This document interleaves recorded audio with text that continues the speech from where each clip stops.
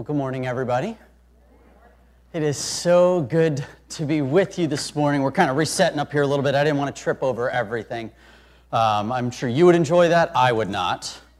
But it is so good to be with you. There is something super special about two churches coming together. And even that last song, I don't think either of our communities have sung that song before. And I'll tell you, that was the first time, that's how I memorized scripture, was through song. And so that song was just perfect. I was like, oh, I know Psalm 23, there it is. So to the moms here today and to those watching online with us, I just want to wish you a very happy Mother's Day and just say thank you for all that you invest and give to your families. I also want to recognize that this day comes with some, tensions, and it's a little weird because some of you this last year have lost your moms, or there has been loss in your family, that it just kind of brings back that moment. There are many who have just chosen in their life not to choose to mother, but still choose to give birth and bless other families with those children, and we still recognize you. Some of you, you've stepped in as a motherly figure without ever having gone through any of the process to invest in so many around you. So wherever you are, ladies, I just want to say thank you so much for demonstrating and looking like God for us, and that we could see a glimpse of who He is through you. So just thank you this morning. We do honor you. And I said before, I love when we get to partner together as a church, that one church. It's two communities, one body of Christ. And I just love this. I think it was 2 or 3 weeks ago, I was out playing disc golf and disc golf is a thing. You throw frisbees into baskets. If you're looking at me like, that's wrong. No, I'll do anything with the name golf in it. We were out playing disc golf, and I was with one of my great friends, and I asked him just straight up, I said, this year, what's been the highlight of your year at Crossbridge? Like, what's one thing we did that you were like, that was the best? And he goes, without hesitation. When we partnered with Grace and we did that, comparison series together, easily the best moment. I was like, thanks. I couldn't have been more thankful that, and I know this from, the Grace community too. When two churches, two communities come together, I believe God's glorified in that. And that we could respect each other's dignity and honor and, churches while still being one. And I just love that we get to do this, Dave. I cannot wait till next week. I know what you're preaching on, and I'm like, oh, good, that's yours. We picked a series again that I know will be a little bit pressing for us, and it wasn't with an agenda to push one church or the other. So I just simply need to tell you that. And if you are a guest with us, this is abnormal that we have our churches combining. This isn't what every week looks like for either of our churches.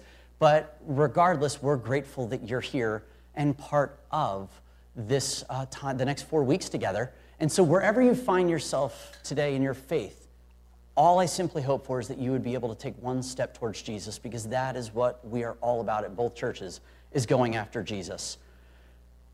As we finished our last series through this idea of comparison, I began to wonder for a little bit and thank God for the church overall, the church as a whole, and who we are together.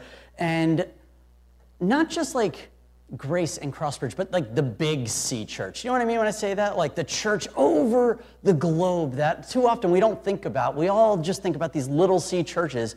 And I was just amazed, and I thank God for this community and this gathering of disciples of Jesus all around. And I was reminded afterwards about how much Jesus loves His church. How much Jesus loves His church. And just to kind of remind us this morning as we go into this series, I like the way the Apostle Paul puts it to his favorite church in Ephesus. He writes about how much Jesus loves His church. And I just want to remind you of that before we jump in. And it's found in Ephesians 5, verses 25 to 27. And I do understand that this is geared towards like husbands and stuff like that, but you'll understand. It says this, starting in verse 25, "For husbands, this means love your wives," and means submit to one another. So he's talking about submission here. "For husbands, this means love your wives, just as Christ loved the church. He gave His life for her to make her holy and clean, washed by the cleansing of God's word. He did this to present her to Himself as a glorious church without spot or wrinkle or any blemish. Instead, she would be holy and without fault. Jesus loves his church so much that he gave his life for them. And not just that, his hope was that this community, that all of his followers would be pure, that we would be holy, that we would be without blemish or wrinkle or stain. And I'm like, oh, this is so awesome. I love that you love the church, Jesus. I love that you love these people. And then as I stepped back, I thought, uh-oh. Is this what the church looks like today?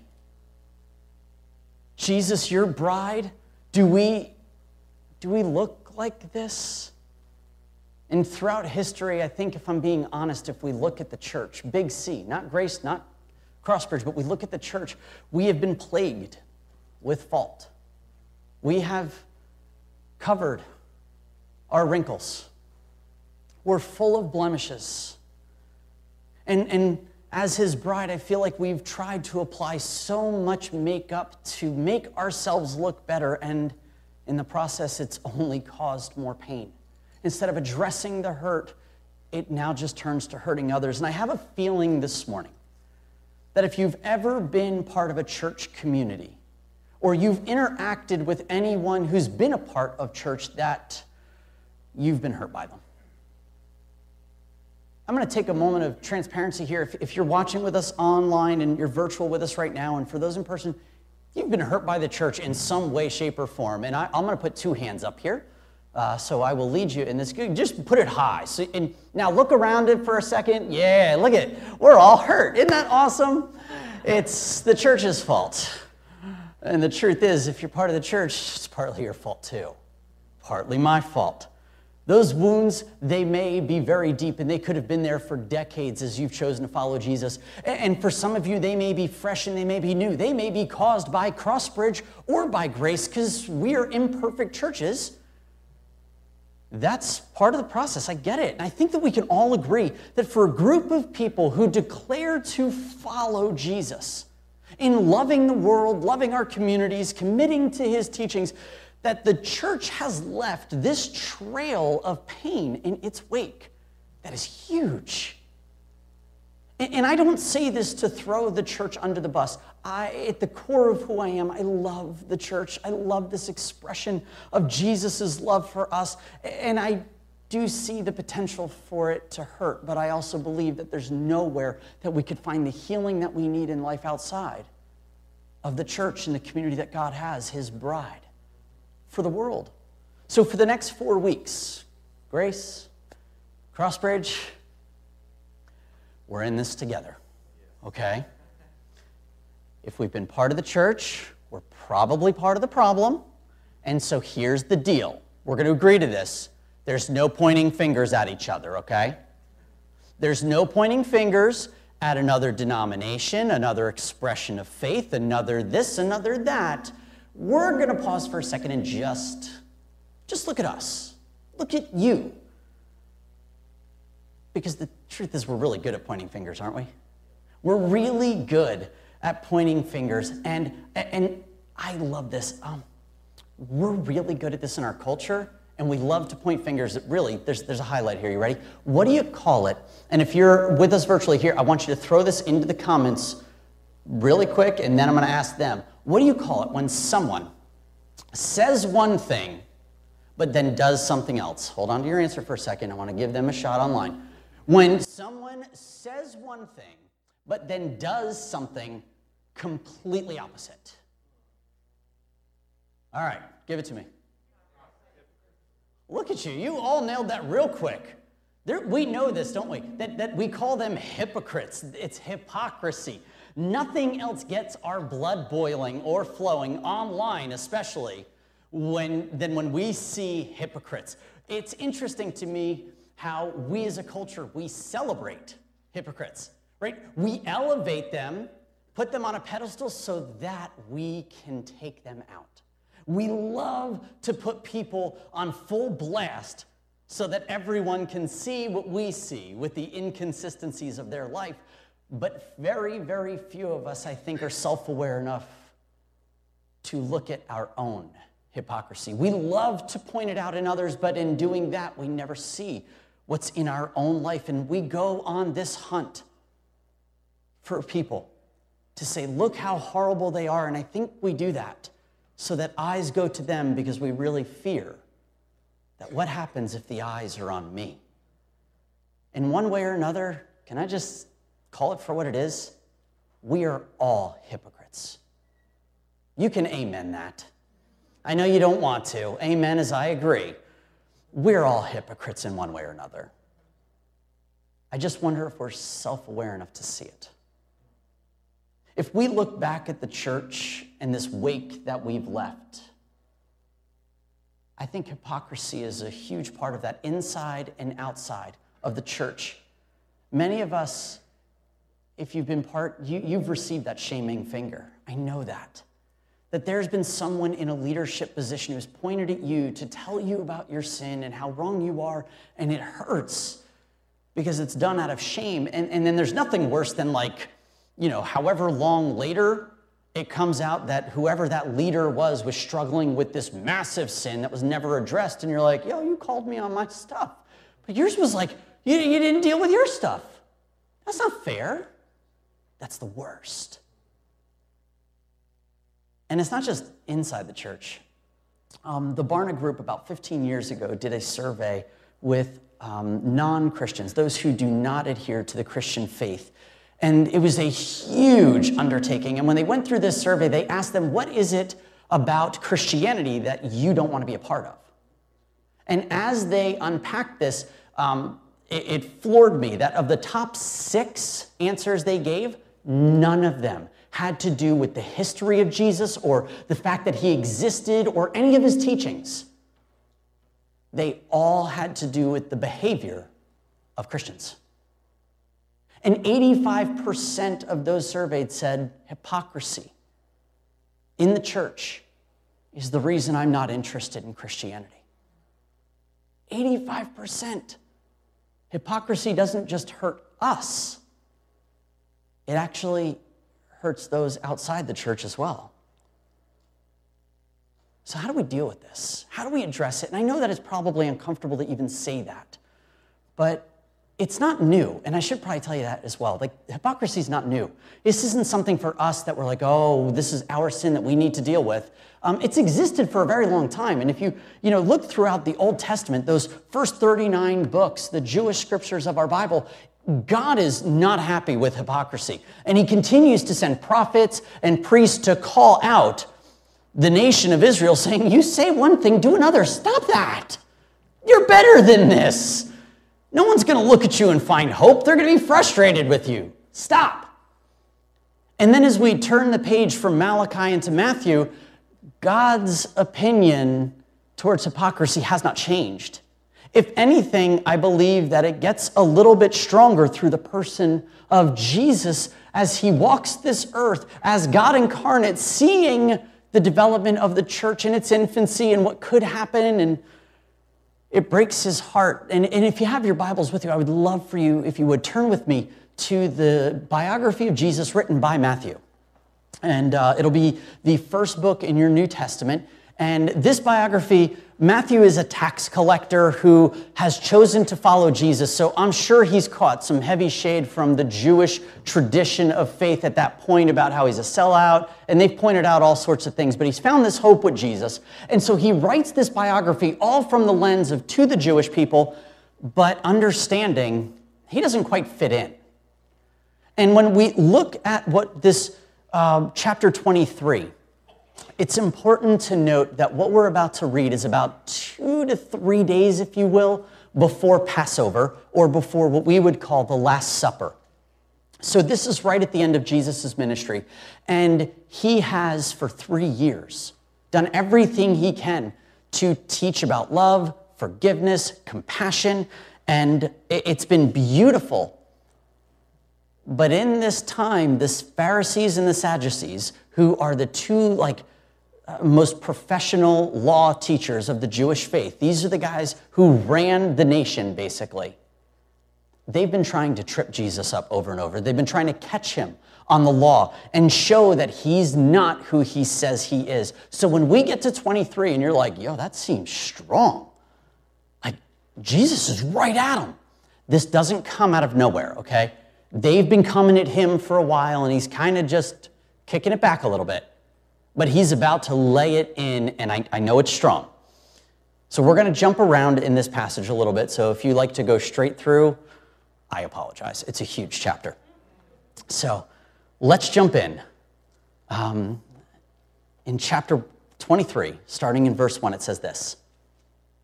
Then Jesus said to the crowds and to his disciples, I should tell you, he's been addressing the Pharisees before. Now there's a crowd gathered. That's who he's going after. The teachers of the religious law and the Pharisees are the official interpreters of the law of Moses. So practice and obey whatever they tell you, but don't follow their example. For they don't practice what they teach. They crush people with unbearable religious demands and never lift a finger to ease the burden. That's pretty strong, isn't it? Jesus, he's had words with the Pharisees, and for 3 years, nothing has changed. And now he turns to the crowd, and he's like, guys, I'm just going to be straight with you. I think he knows time is coming to a close. This is his last week. And he's like, if I'm going to lay something out, I need to lay this out for you so you know the law of Moses, these laws that we adhere to as a nation, they're really important. And these guys teaching it actually do know what's in here. They know this. And so you should listen. But do me a favor, don't do what they're doing, because that's a nightmare. They're actually using this law to crush you and to burden you. Do what they say, not what they do. He doesn't downplay the law, does he? He doesn't say this is irrelevant, it's no good. He just says that, listen, I know that they know, but it's not impacting their hearts or who they are at all. So you could listen. They've got this, but they don't have this. They know this, but they don't understand this. You should pretty much listen and then go do your thing based on what it is. Why? Because simply, what do you call people who say one thing and do another? Come on, you can say it louder than that. Hypocrites. He's calling them out for their hypocrisy, and all of their hypocrisy is going to be rooted in their pride, because the truth is they thought they were better than everyone else around them. They had spent the time studying, and they continued to hold up the law to push the rest of the people down, to elevate themselves. To those who didn't understand it, keep them outside so that they had the power and control inside. And they used this as a weapon, not an invitation. And they could hold the law over people's heads, but there was one person they couldn't. And that was Jesus. And when they went to go hold the law over his head, he continued to say, yeah, I know you say those things. And he would ask questions that revealed their heart, and they didn't like that. And so over and over, it makes sense that they're trying to kill him, because he was pulling their power by taking or pulling punches to their pride by taking power away from them. And Jesus, at this point, has had it with the abuse of the law and with religion. If we jump down to verse 13, we're going to see that there's going to be a series of statements that Jesus makes that starts with woe or sorrow. So if you have your Bibles, it's going to say either 7 woes or 8 woes. And I know that it's like, can people not count? There is a reason for it, and we'll talk about it in a second. But whatever yours says, it's fine, okay? I promise. In Matthew chapter 23, verse 13, it starts with, what sorrow awaits you teachers of religious law and you Pharisees, hypocrites. Now, we don't use the words like sorrow and woe, like Jesus is using here.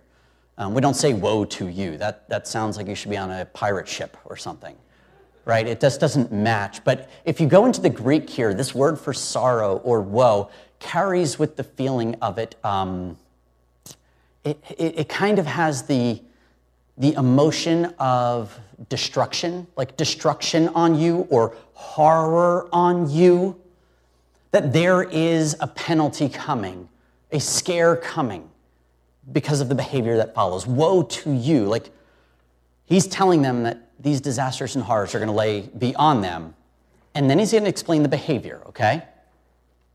We're going to look just at a couple of these, and I'm going to summarize others. So if you're a note taker and you have your Bibles, you could just write in the margins for this, and if you're like, but he skipped like, I'm going to. Just, we don't have time, all right?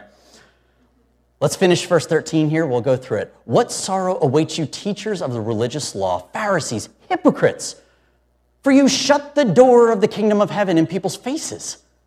You won't go in yourselves, and you don't let others enter either. They've shut up the kingdom. That feels weird, doesn't it? Like, how do you do that? Well, in their pride, do you know what the Pharisees have been doing? They were elevating certain parts of the law that they knew benefited them and not adhering to the whole thing and downplaying what was going to benefit those without power. They would shut the door to not allow people to experience all that the law could bring, the freedom that the Old Testament could bring. They only talked about what benefited them. That is hypocrisy, and Jesus is not going to have it. Let's jump to verse 14. In your Bibles, how many of you have verse 14 there? You may have been shocked really quick to go, wait, my Bible skips a verse. It goes 13 to 15. Like, did someone take it out? Here's why it's 7 or 8 woes. This one isn't always included in this passage simply because it's not in many of the newer manuscripts that they're finding. And so they continue to update our translations based on great archaeological research, and it's wonderful. But if you take verse 14 out, it's okay simply because in Mark chapter 12, and I believe it's Luke chapter 20, it's listed there in a set of woes. So I feel like it's important to mention it, and if you don't have it, you could write it in your margins. But verse 14 is this woe, this sorrow, this horror to the Pharisees because they have become devourers. And it's like, are they hungry? They're hungry for money, and they find widows. And they basically extort them. They tell them how they're going to use this money for God, and these widows in their deep pain continue to give to the church, if you will, and the Pharisees take that money and they use it for themselves. They use it to further what they want, and they're preying on the weak and the vulnerable. This is hypocrisy. That's not what they're supposed to do, and Jesus calls it out. In verse 15, you'll see that he says, woe and sorrow, you're willing to travel all the way and brag about how you can create a convert to your faith. But the problem is, when you do that, they're like half a convert. He's pushing them on the fact that, again, they're not teaching the full breadth of Scripture, but at the same time, they want to pad their numbers. So they'll say what they need to say to have a bigger following. They'll say what they need to say to fill the seats in the synagogue, but never address the real issues that Scripture brings to the table. It's rooted in pride. You can make whatever assumption you want to about the church on that one, but Jesus calls it out. He's not having it. In verses 16 to 22, he calls them out on what they value, and this one will sum up as well.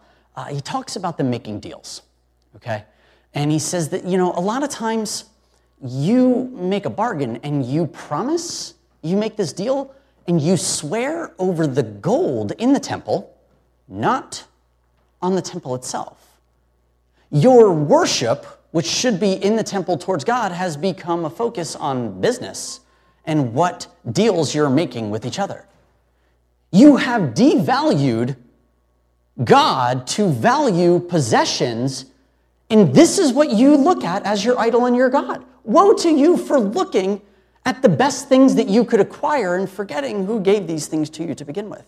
Your worship and your eyes are wrong. They're in the wrong place. It's become about business. He's calling them out for their greed and putting their trust in the stuff over God. This is hypocrisy. Jesus calls it out. Let's read verses 23 and 24. I love this. What sorrow or woe to you, what horror, what disaster awaits you, teachers of the religious law, you Pharisees, you hypocrites. You're careful to tithe even the tiniest income from your herb gardens. Your translation may actually list some really tiny herbs. but you ignore the more important aspects of the law: justice, mercy, and faith.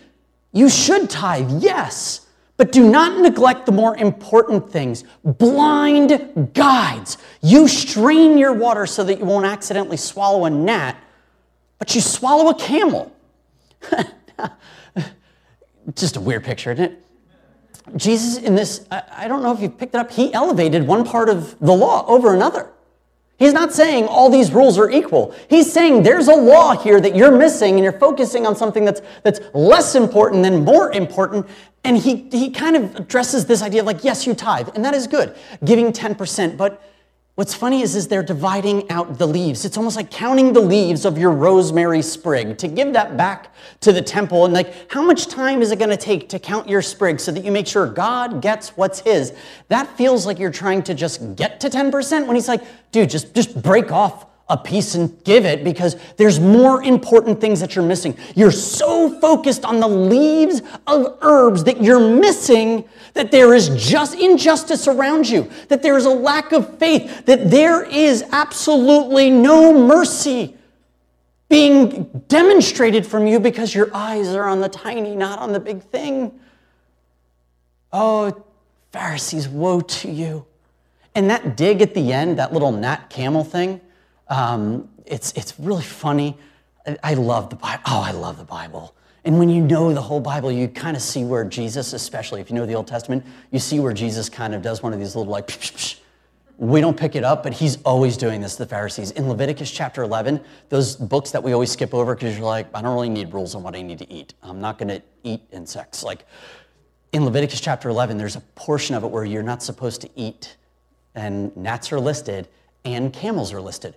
And, you know, he's kind of pointing at him saying, you're so focused on these tiny little things that you're drinking the big things. I don't know how camel water gets camel in it or what a camel-sized strainer looks like. Do you have that? I don't know. But what I do know is Jesus is like, you're so concerned with these tiny things, you're still swallowing massive injustices and sin in your life, things that I disapprove of, and you're doing nothing about it, and it's hypocrisy, and he calls them out. Then in 25 to 28, it's a familiar passage. Woe to you. Oh my gosh, you spend so much time washing the outside of the cup, but inside it's moldy, it's nasty, it's disgusting.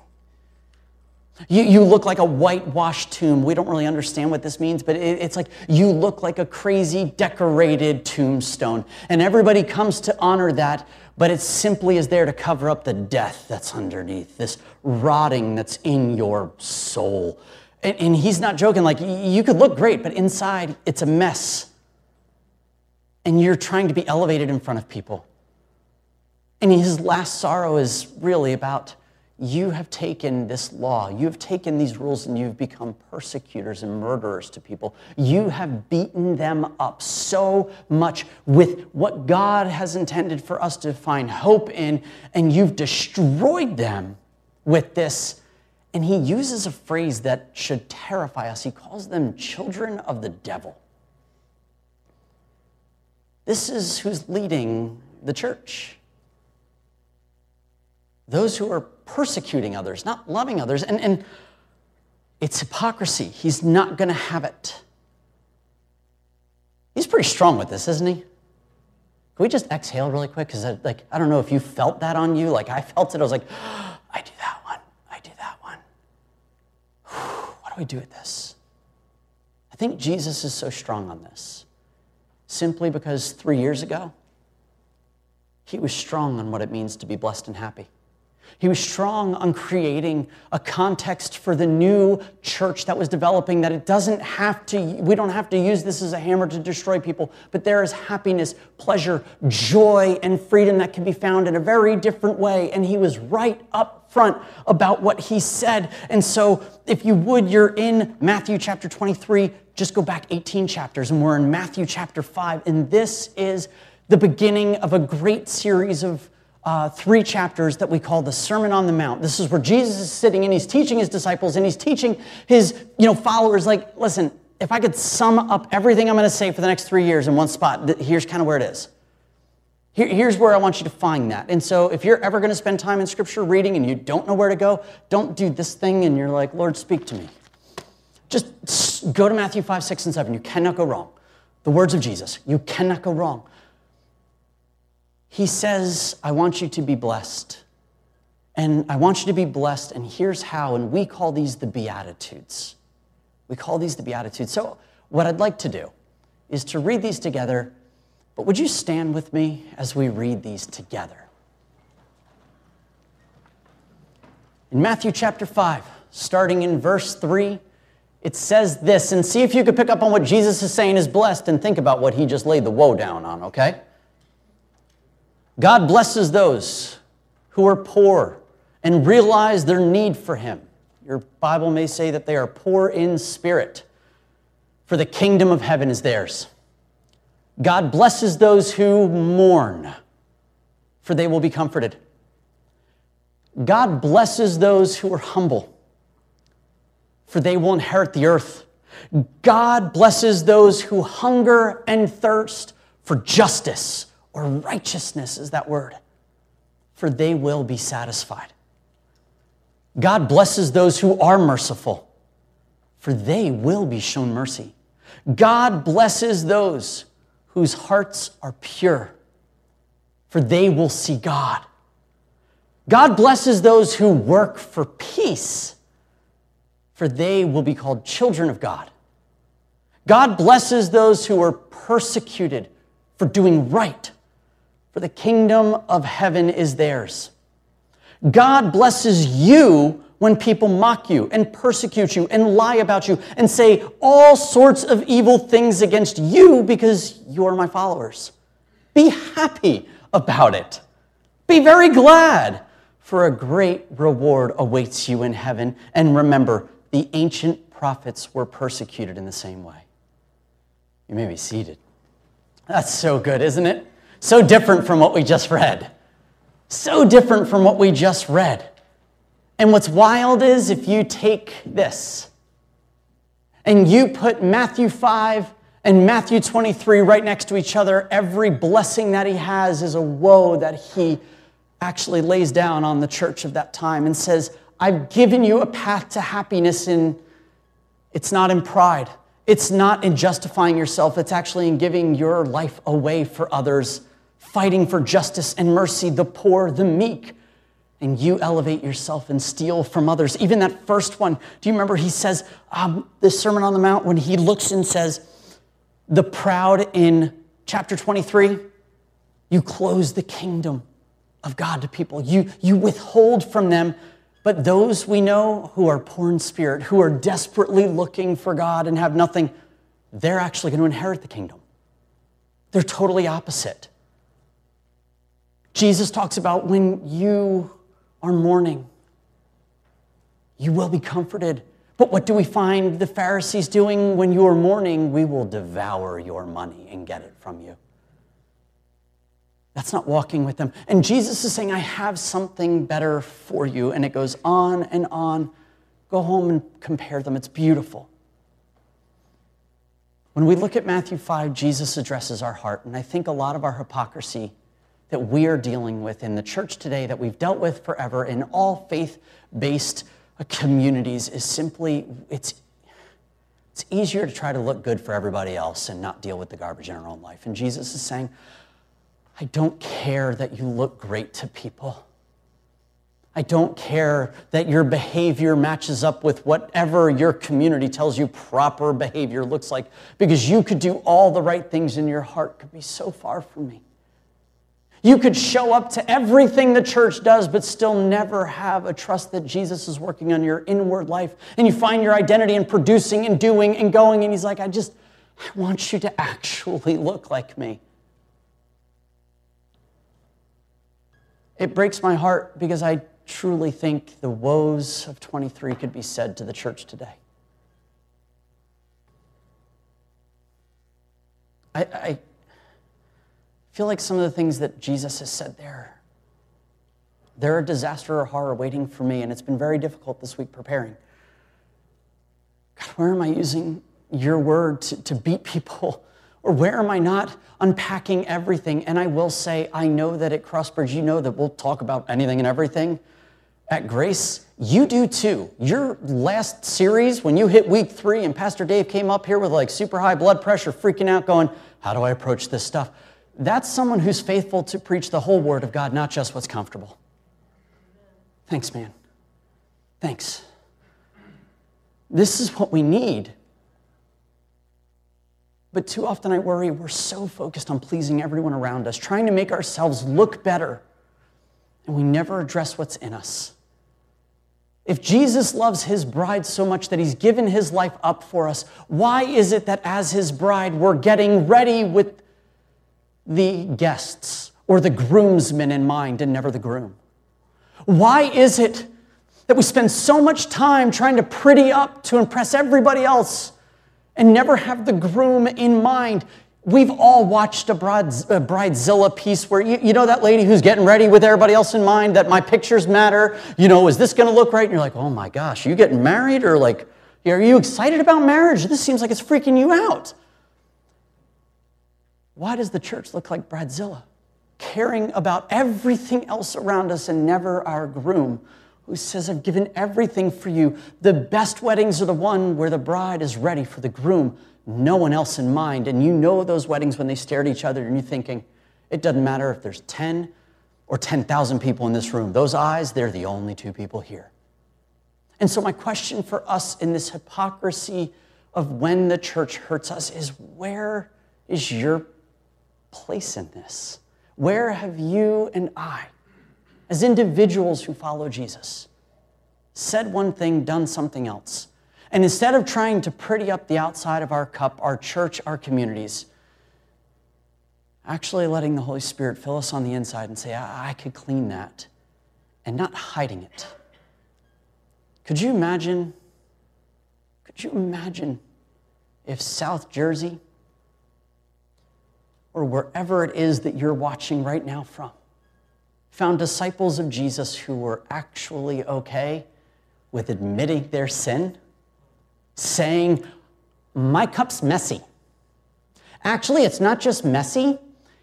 I dropped it while I was walking, and it's been shattered, and then we put it back together, and then it's been shattered again and put back together again, and instead of trying to look all pretty, they got to see how messed up we really were.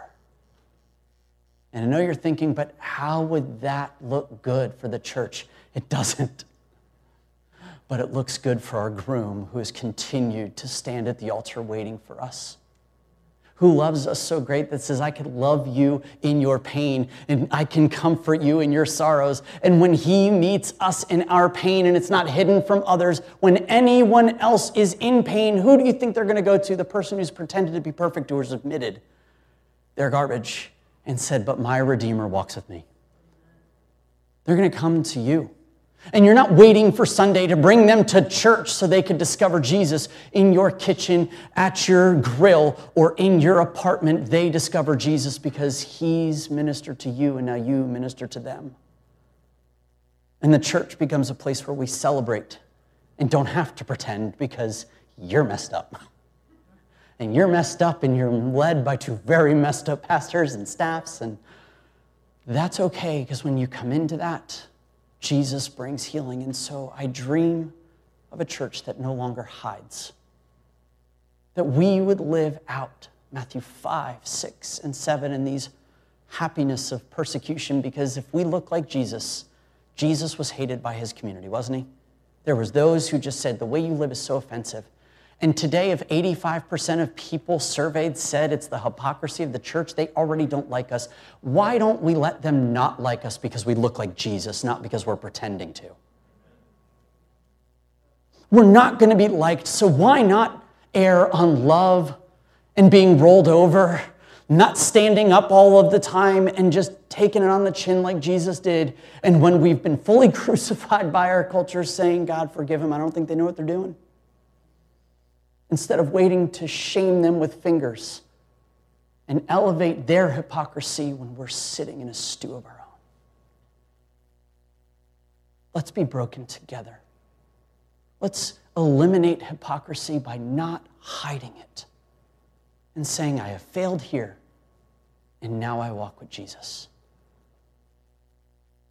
If you don't know Jesus this morning, you have no idea of what that means, and I want to tell you that he has forgiven you wherever you are. Whatever pain and whatever destruction has happened in your life, and you're thinking, but I don't know if I could, if he would love me where I'm at. Oh, yes, he will. Because he loves me where I'm at. And if you look to the right and to the left, he loves them where they're at. And if you look at any house that you drive by, he loves those people so much that he gave his life for them so that they would be blameless and pure, and says, I want them as my bride. And he loves you.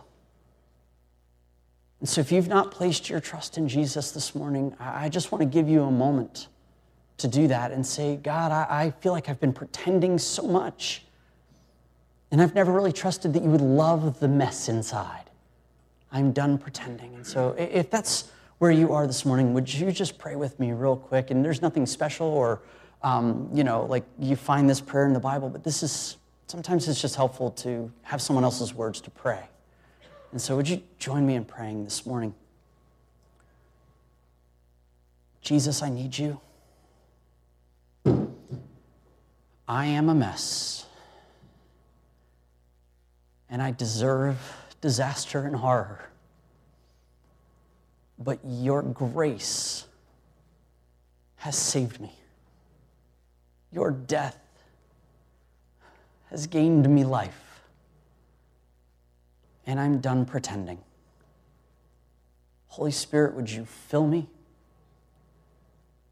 Would you wash the inside?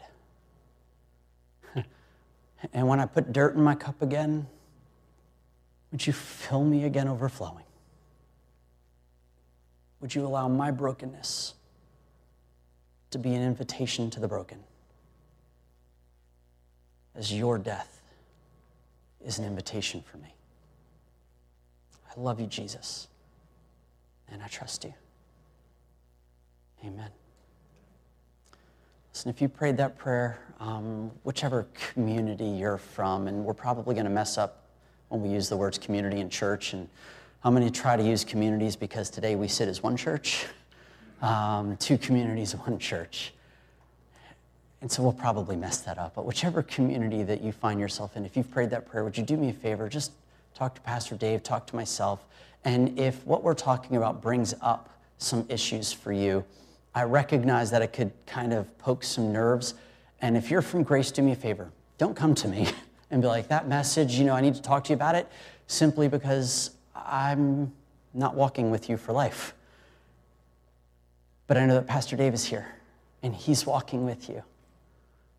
You could trust him. If you're from Crossbridge, you could come talk to me.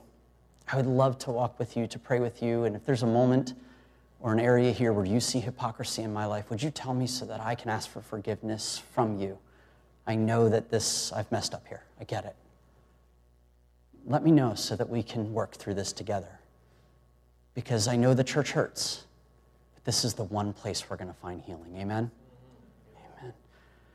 Dave, thanks for the privilege of doing this together. I'm going to pass it to you to close us out. Amen. Amen. What a challenging, encouraging word. Amen. Amen. Man, that picture, this is what's going to stick with me this week, that picture of preparing for the wedding, right? And how easy it is to focus on all those small little details and all the stuff that can cause drama, and then we don't focus on the actual groom. Man, but we struggle with that as a church sometimes, don't we? And I'm so glad we're going through this series. Anyone excited this week? Listen, the church needs to talk about this stuff, amen? Amen. If we're going to find healing in some of the stuff we've been through, the church needs to talk about this stuff. So I'm encouraged. Pastor Jimmy, thanks for giving me week 2 next week.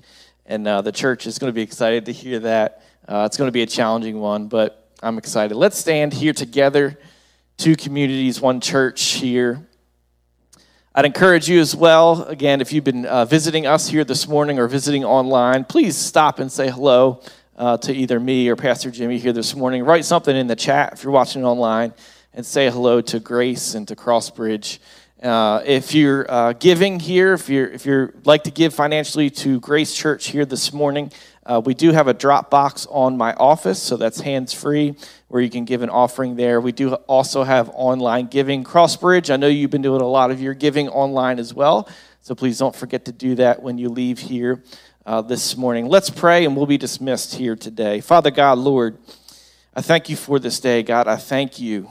God, I thank you for two churches that are willing to dig into the hard stuff. God, I thank you that even though in our experiences we may have experienced some hurt from the church, from people in the church, from the church as a whole, God, that we can find healing in the church as well. God, I thank you for your mercy. I thank you for your grace. I thank you that you loved your son so much, that he loved his bride so much that he was willing to go to the cross to die. God, and through the shedding of his blood that we can find forgiveness. God, I pray this morning that if somebody has not surrendered their life to Jesus, God, that you would let them know those very simple things, that he loves you, that because of their sin, they've been separated from a loving God, but Jesus is the bridge to bring them back to you. Father, I pray that they would call on the name of the Lord here this morning. God, I pray as we continue in this series and as we leave this place here this morning that we'd be a light into a dark world. God, allow us to find healing through your word and through the church over these next few weeks. God, we love you. We praise you. We pray all this in the church. We pray all this in Jesus' name, and the church says, amen. Amen. God bless y'all. Have a great week.